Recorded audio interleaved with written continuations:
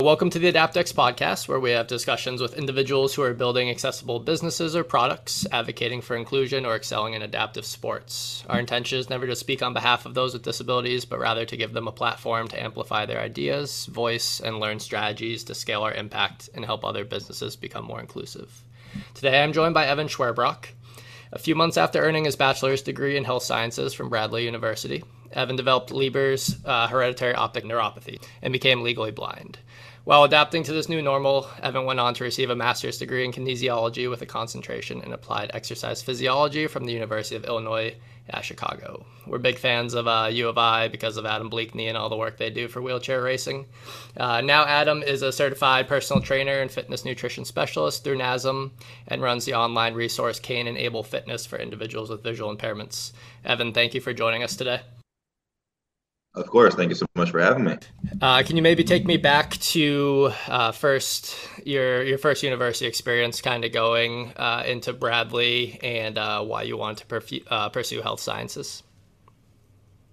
Yeah, so I had gotten an opportunity to do a lot of really cool things in high school. I went off to what I call boarding school, but it was a math and science academy where we had to do these different service hours. And I was always a kid who didn't care as much about math and science, and I was just staying afloat there. I really liked the physical stuff.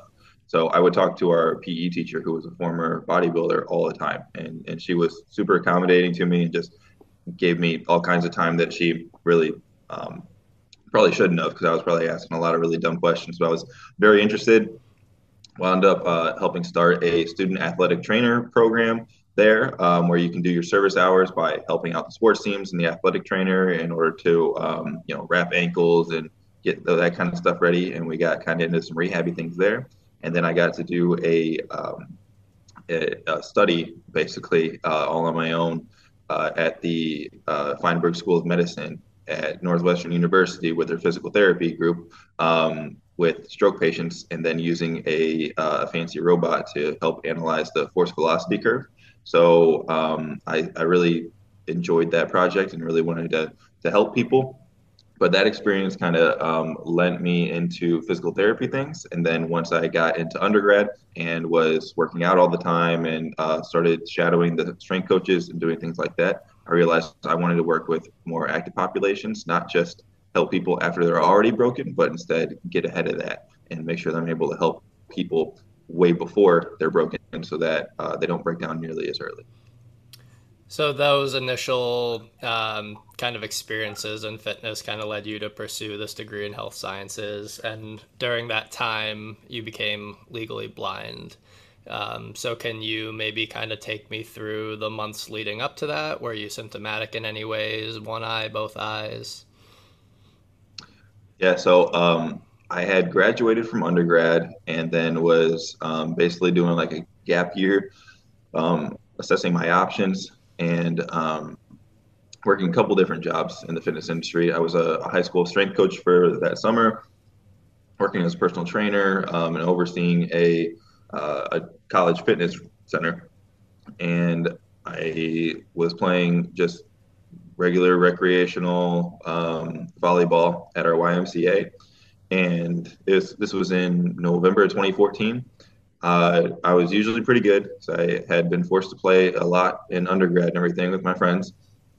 And then one day I thought my contacts were off. I thought the lights were just bugging me, or something was weird.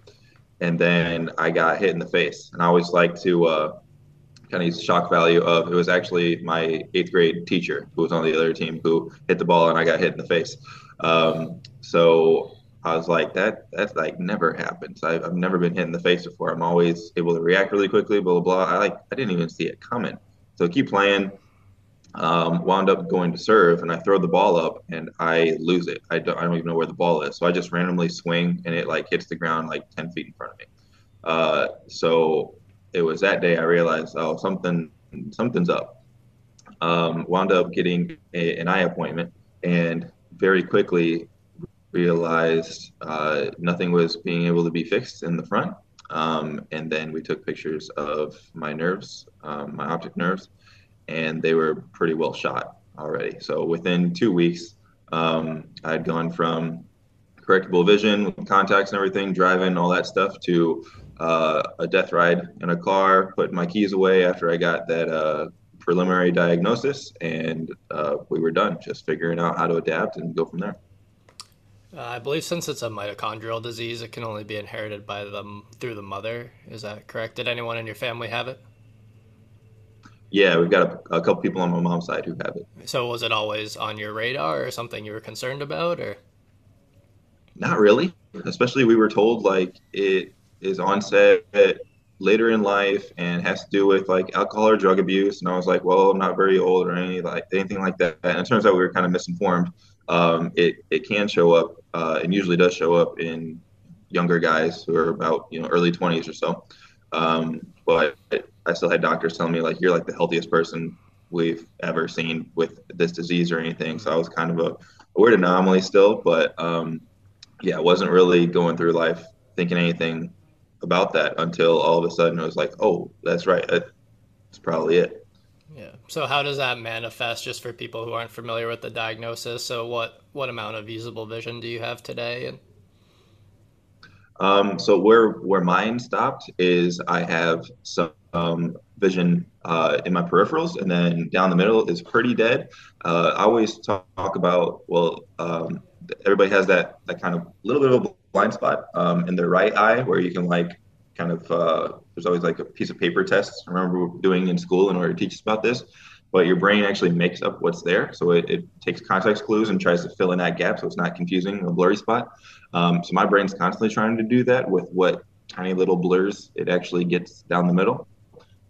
So it winds up being a bunch of little dots and stars jumping around and trying to confuse me. And that leads to some hallucinations and little things like that you learn to control and understand what's real and being manifested and what's not. But my peripheral is what I kind of rely on a little bit more. I would imagine that can be both physically and emotionally and intellectually exhausting. Do you find that like you fatigue a lot quicker just over the course of a day trying to work, or kind of do you have a different setup for how you can work effectively?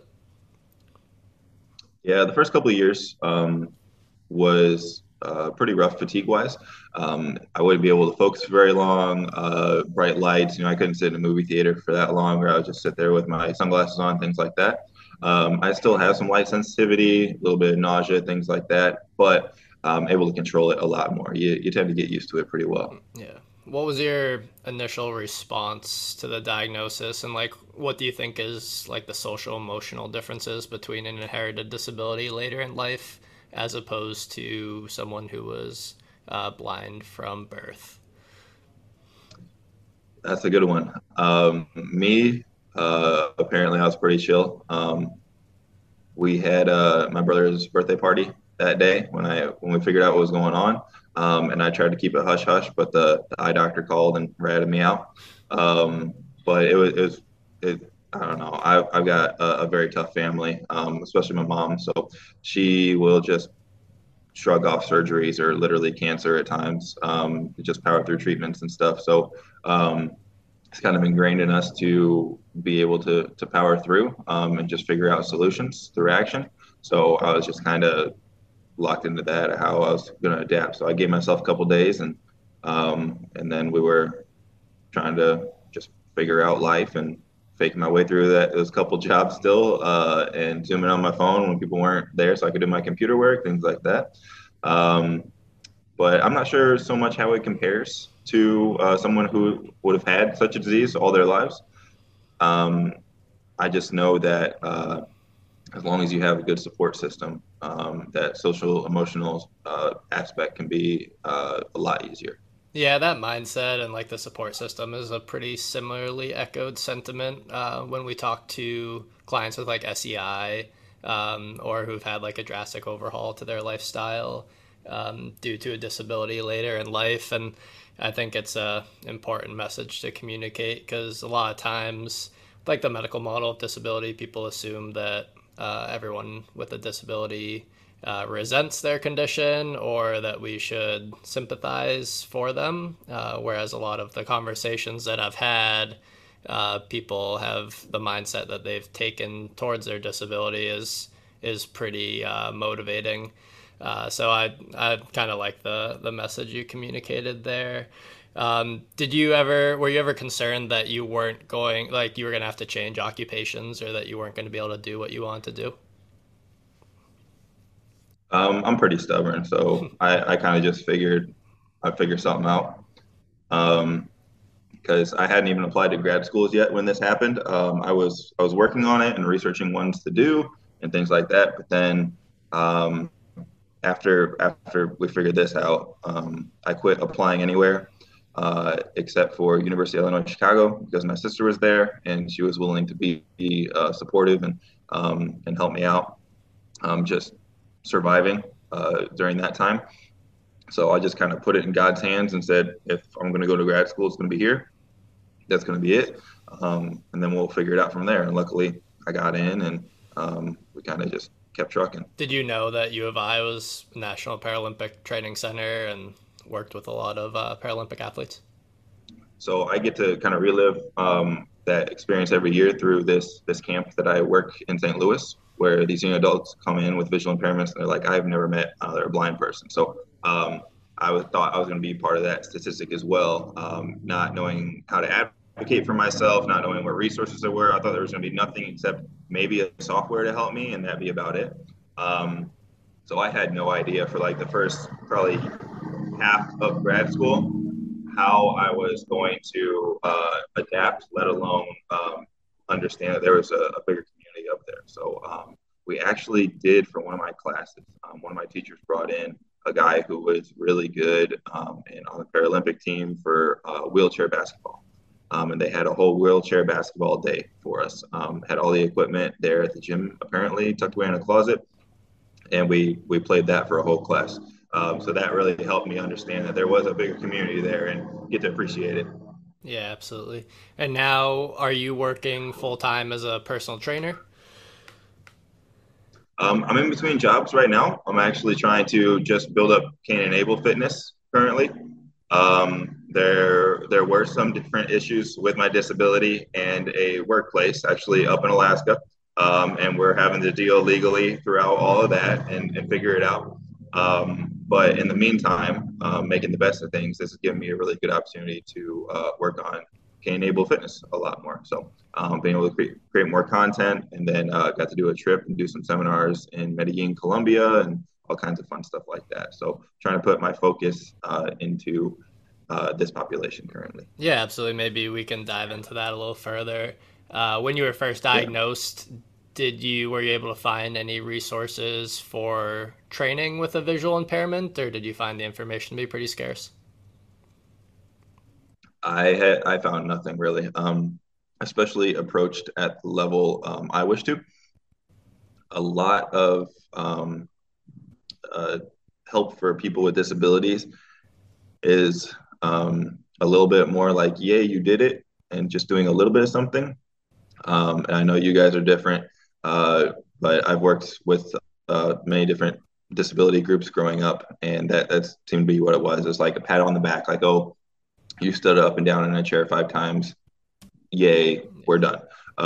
So I wanted to make sure that something really efficacious was going on out there. And yeah, I did not find that in my first few years of having a visual impairment. Yeah, that's one of the narratives that we try to combat against is like the idea that solely due to the presence of a disability that you should expect less or that you should congratulate someone for performing rudimentary tasks. And while it's like Yeah. well intentioned, it continues to kind of marginalize and lower like expectations that people have for people with disabilities. So it's a intended to be positive, but ends up actually having negative repercussions, at least from my perspective. But I try not to be like too cynical because I know people are doing their best to support people with disabilities, but they aren't always knowledgeable enough to know how to push them appropriately, or maybe it's just what they've been exposed to. So I can appreciate the approach to trying to like raise the standard and raise the bar for people with disabilities. You competed in strongman currently or previously?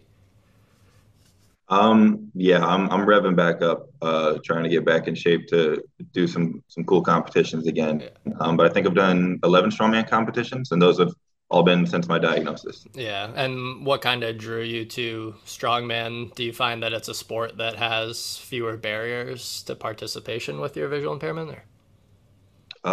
No, the strength sports, it's probably the has the most barriers, but to me, it's the most fun.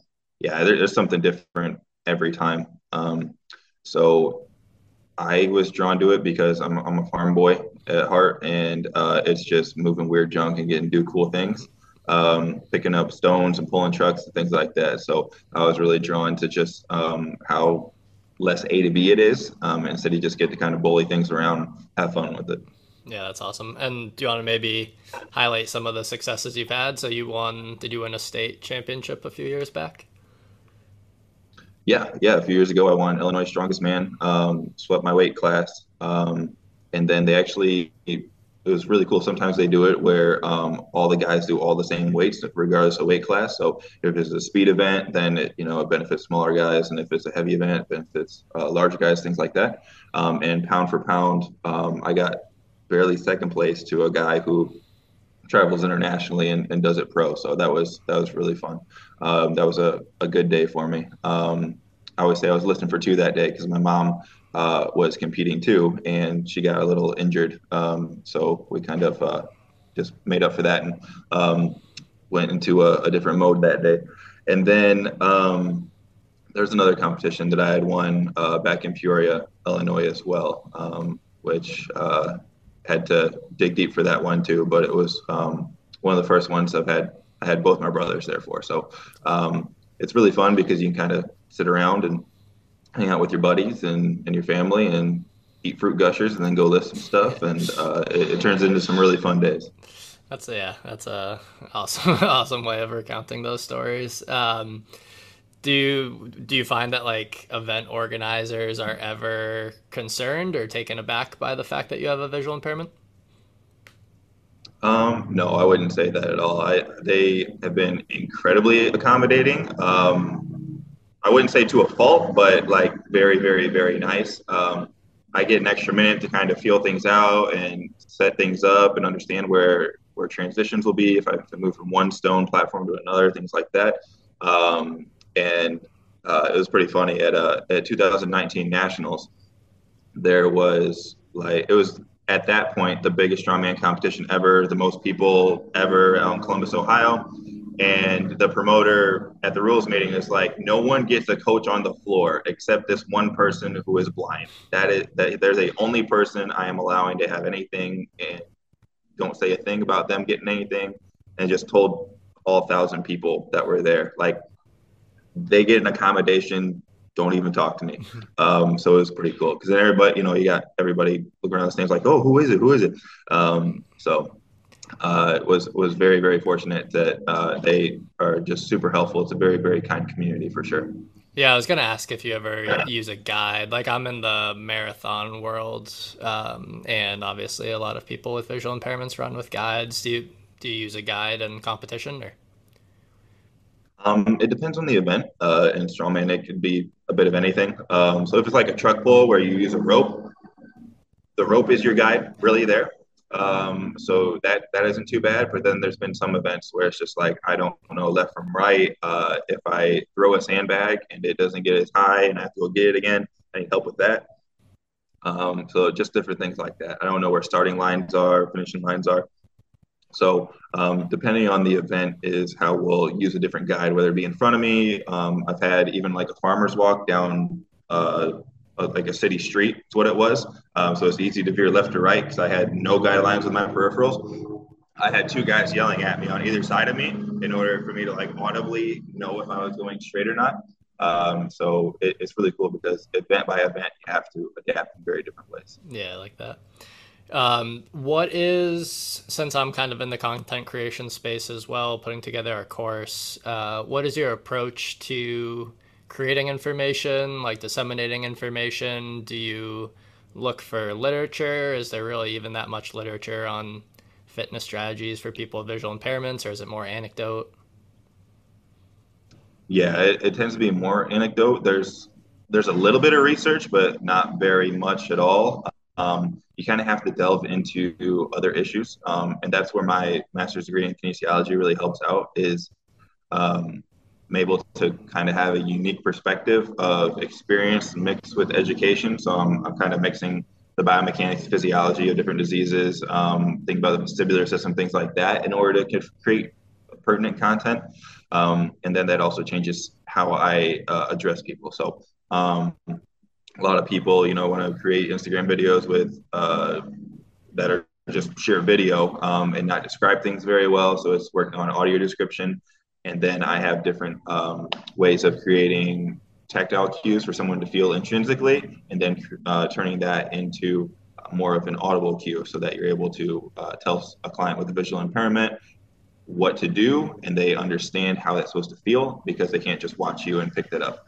Yeah, maybe piggybacking kind of on that topic.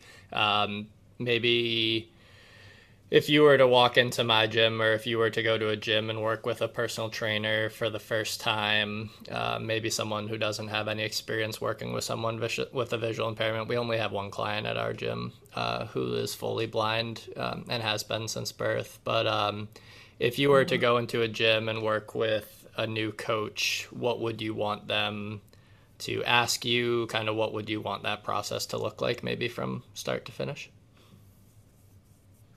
So building that rapport is huge from the get-go. And I actually have to do this myself every year at that camp I mentioned in St. Louis. That program's supposed to call it. So the SOAR program, they bring in these young adults, and a lot of them haven't been allowed to do PE. There's a really sad this trend of children being just put on the side for PE class. And so they don't have very much physical capacity or kind of understand those cues. So we start building that up just by asking what they like to do, what they've done before, and then being able to go through some basic movement assessments. And then kind of during that process, when you're figuring each other out, always asking like, okay, what is your level of visual impairment? And then another really big one that I always hammer home with different medical professionals and stuff who I'm consulting with is make sure you ask about other symptoms of their disease. Everyone thinks, oh, they're blind. That's the biggest problem. But there tend to be a lot of other issues that come with different diseases that manifest that blindness. So you have to make sure to take that into account as well. And sometimes there'll be even other parts of a disease that mess with someone way more than the visual impairment. Any specific examples of that, or do you have any co-occurring like symptoms? Yeah, I get neuropathy in my hands and my feet at times. So everybody is like, "Hey, your shoes are untied," and it's like, well, that helps it not be too tight, so I can feel my feet better throughout the day. Um, and then kind of disorganization or people being too loud or getting in the way and things like that. That'll throw my just nervous system off more. So I'll actually get blinder. So if things are organized and I'm able to understand what's in a space, that helps a lot. What level of physical support should a fitness professional provide? And obviously, they shouldn't assume that you want to have like a hand on hand or hand on elbow guide, but what level of physical support do you like, or have you found that most people are comfortable with? I think it really depends on the individual. A lot of blind people will use human guide, especially in a newer environment, and especially if they're newer to using a cane or being visually impaired. I hate human guide where you hold on to somebody's elbow and like back of their arm and follow them. I kind of like just rolling and having my cane and using my what little I have and everything. So it's going to kind of depend on the person. So opening that gate and asking like, hey, do you do human guide or need any assistance going around, or are you just ready to roll? And making it really nonchalant and not weird. That can always be helpful to ask that and see what they like, and then also know that might even change over time. Yeah, absolutely. That's a good framework for. I mean, most of these things can be alleviated by just having genuine conversations with the client. I think sometimes fitness professionals are concerned about doing or saying the wrong thing, whereas at least I've found if your intentions are pure, most people are are eager to explain as much as possible, or they're eager for you to make mistakes under the premise that you're doing what you can to support their needs. So I think kind of alleviating some of those concerns for fitness professionals is one of the things that I hope we can provide. Oh, absolutely. And it's nice to also, as the client, no matter if you're visually impaired, disabled, or not, it's good to feel understood in a bit. So the person putting forth that effort is really great. Instead of someone who is just really awkward and then yells at you, because if you have visual impairment, they also need to scream at you. So, it helps when people do it right. That is one of the communication things I see so much, that like I take care of a boy with Down syndrome and autism, and he's 19, and there's some people that just like elevate their voice and like yell at him like it's going to improve his comprehension if they talk louder. It's just such a weird phenomenon to me, but I guess it's just people talk either woefully slow or woefully loud. It's just kind of a funny thing. Well, not funny, but I do often tell people that like whether you currently work with people with disabilities or not, like these experiences make you a better coach for all populations. Like you said, like when you're working with someone with a visual impairment, your ability to communicate audio cues has to be so much stronger, and it has to be concise and it has to be precise. And that's going to kind of make you better when cueing any population. So I was curious, like as a trainer, did you work, obviously you worked with some able-bodied and clients without visual impairments. Did they ever have assumptions about your ability to coach them? Um, some people, there's always going to be people who doubt or don't understand and then make a lot of assumptions, which has led to the wrongful termination we talked about before. Yeah. But I've been in some different situations where people are very understanding, and even just like you can't even tell that he's blind and all this stuff, or people will think other people when they tell them about my condition, they think that those people are lying about me, even stuff like that. So I can be a pretty good actor, and I take a lot of preparation and thought into kind of rigging the room or my space in order to be able to get the right angles and put people in the right position. So I used to do a lot of overthinking, and I think people understand that and appreciate that, and we still get the job done. I was a professor at a college for 4 years teaching this stuff, and then also did 4 years at a chiropractic clinic as a rehabilitative exercise specialist. And we didn't really have any issues in either of those realms. People were able to understand, and we were just able to adapt. Yeah, that's awesome. I love the educational background in addition to the lived experiences. It makes you better than anyone really for communicating on this topic. Both having that academic prowess and the anecdote. What have been your greatest influences from a training standpoint? Um, Probably like Louis Simmons from Westside Barbell, Charles Poliquin, who passed away sadly, but probably the greatest strength coach of all time from a numbers perspective. And then Cal Dietz is another big one from University of Minnesota. And then if you're good at training, you're constantly learning and cherry picking from other people, things like that. So I was watching like Josh Bryant, hardcore arms training videos yesterday to pick up different techniques and kind of keep those fresh. Yeah, the triphasic stuff from Cal was a great resource for me, and obviously cherry picking Louis Simmons stuff. Like we work with high school and collegiate athletes a lot, and it's obviously a different population than powerlifting, but the special strengths and learning how to develop different physical qualities is imperative. And I kind of always say like being a effective adaptive fitness coach is first and foremost being like a really good strength and conditioning professional as a whole, because you can't really like creatively apply these principles unless you have a wide depth of information to pull from. So like you can't creatively come up with solutions for someone with a visual impairment or someone with an intellectual disability unless you have a variety of experience and intelligence to pull from. So while you might just be interested in the disability piece, it's imperative that you learn the strength and conditioning and learn from the people that have done it to a very high degree, so you can better serve those clients. Absolutely. I think of it kind of like a tool belt. Like you need more tools in your arsenal. And with people who have disabilities disabilities, you're going to need some more specialized tools is all. You can't just use a hammer and a screwdriver. You have to be able to have these more unique pieces to your knowledge base. So if you're able to have a broad set of tools and learn so many different things, you're going to be able to very creatively apply it to our population. Yeah, absolutely. What technology do you use in the gym, or what technology do you think gyms should have to support people with visual impairments? I don't think that they should have much extra technology. I'm kind of a stickler for you can't just magically create an environment that is going to really fit a very small percentage of our population. Instead, we as a visually impaired population have to learn how to operate within certain systems. There is certainly a middle ground that's not being met yet. I think that we're heading towards that direction, though. I've had some different colleges and things like that reach out and want some different ideas of how to make their facilities more accessible. But being over the top, and I even think about somebody's brought up like, oh, let's put Braille on the machines, and then you can have every weight set like labeled on every pen loaded machine with Braille. And we're like, no, it makes no sense. Like people are just gonna think that's just like some goo or something, and like just flick it off, and it's not gonna make it a week.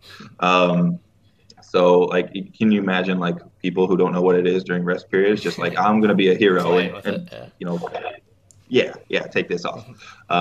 So instead, I think a lot of it is going to be about learning how to navigate typical gym settings. I had to do that down in St. Louis, where I went to a big commercial gym on my own. I had to figure it out, and it was a very unique experience, especially trying to get the people who work there to understand like, oh, there's something different about this guy. We have to treat him a little bit different. Like you can't just be like, oh yeah, the shoulder press machine is over here, and they just sprint away. That's not going to work. Yeah. So there's these different accommodations, and a lot of this I cover in my free gym acclimation program, which we put up on our website and have audio description for and everything like that, where we created a program that's just 3 weeks long and slowly stair steps you into being a blind person starting at a gym, where day one, you're figuring out where the bathrooms are, where the general weight area is, where like the stretching area is, a spin room, things like that. And then starting to build in more pieces. So like how to work a pin loading machine, how to load weights and hit certain weight numbers on a barbell and get used to doing that, memorizing the dumbbell rack and what order it's supposed to be in, things like that. If you really chunk these things out, I think as a visually impaired person, you can have a lot of success. Yeah, I would love to share that guide with our audience. If that's a free resource on your website, we can definitely link it in the show notes, because that acclimation period is probably essential. It's interesting that you're the second guest I've talked to. The other one was with an SEI who kind of adopt this perspective, like it's not the gym's responsibility to adapt to me, it's my responsibility to adapt to the gym. I think that's an interesting, obviously it's a reassuring standpoint from like my perspective as a gym owner, but at the same time I want to do everything I can to kind of be proactive in making sure my facility is as accessible as possible. Are there any like small universal design like aspects that you would want to see at a gym that you think can, because I think sometimes people think you have to drastically overhaul a facility to make it accessible, when in reality you can make a few small steps, like any small steps that you can recommend for people with visual impairments? Different sort of tactile maps I think are useful, and I've had a lot of positive feedback about, oh, that system would be really great, helping to understand the layout of a gym. Because a lot of it is once you get to a gym floor, it's usually loud. You know, there's usually music going. There's people talking, because apparently that's what you do at the gym now.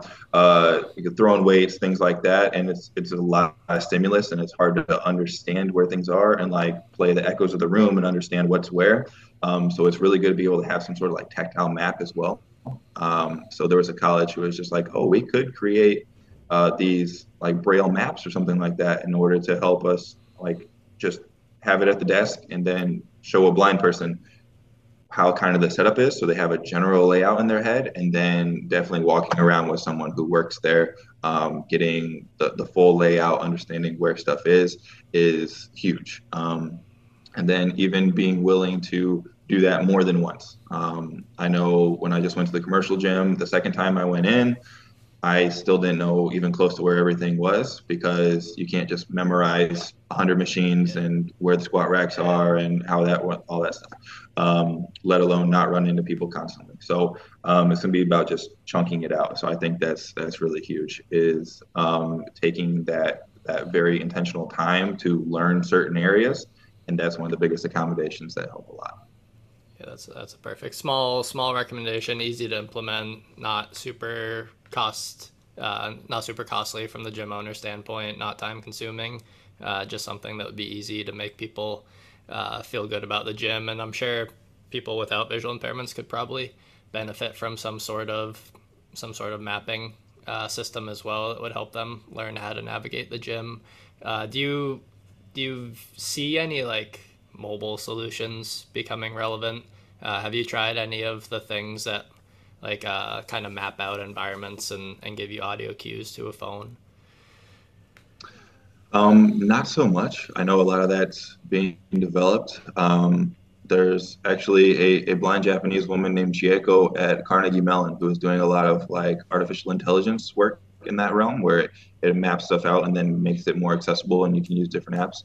I have not really dug into that too much yet, Yeah. but it sounds very interesting. Yeah, there was one company that I had a few conversations with, and the premise of it was that you have these beacons that kind of physically map the entirety of the gym, and someone can go in and get these directions through their phone. But the thing that seemed to be a little tricky with the gym environment is like sometimes my prowler sleds get parked in like slightly different areas, or the orientation of the med balls kind of gets changed, or maybe a rowing machine gets moved over a few feet to the left. And I don't know if the beacons really have the capacity to make those small adjustments that would be pretty essential if you're being told to walk straight and there used to not be a rowing machine there, but now there is. Like it becomes a little bit of a liability. So I wonder how the combination of AI and these technological solutions will kind of come up with a better alternative to that. But it does seem like it would be something that would be a great addition if they can come up with a solution. Yeah, it's certainly a great start. And I always say, like at the gym, usually people are the problem. You know, leaving junk out or Yeah. getting in the way, or like I'm trying to do a sandbag run and I can't see what's going on. So you know, trying to do that with a heavy sandbag, and people are just like kind of just like lollygag in the way, and you're like, "God, guys." So I always have to ask someone if the track is clear, things like that. Yeah. So maybe AI will create a solution for them too. I don't know. We'll see. Maybe, yeah. I feel like half the time my job is just to make the 10 or 11 people training at my gym aware of what other people are doing, because they just seem to be in their own space and own world. But we kind of wrap up a lot of these conversations with, and we've already talked about this topic a little bit, but like as a whole or globally, what do you think gyms need to do to be more accessible and inclusive? Not maybe only for visual impairments, but for people of all abilities. It's a great question. I think just providing more willingness to help, and maybe just a little bit of side training in order to understand how to work with someone with different disabilities.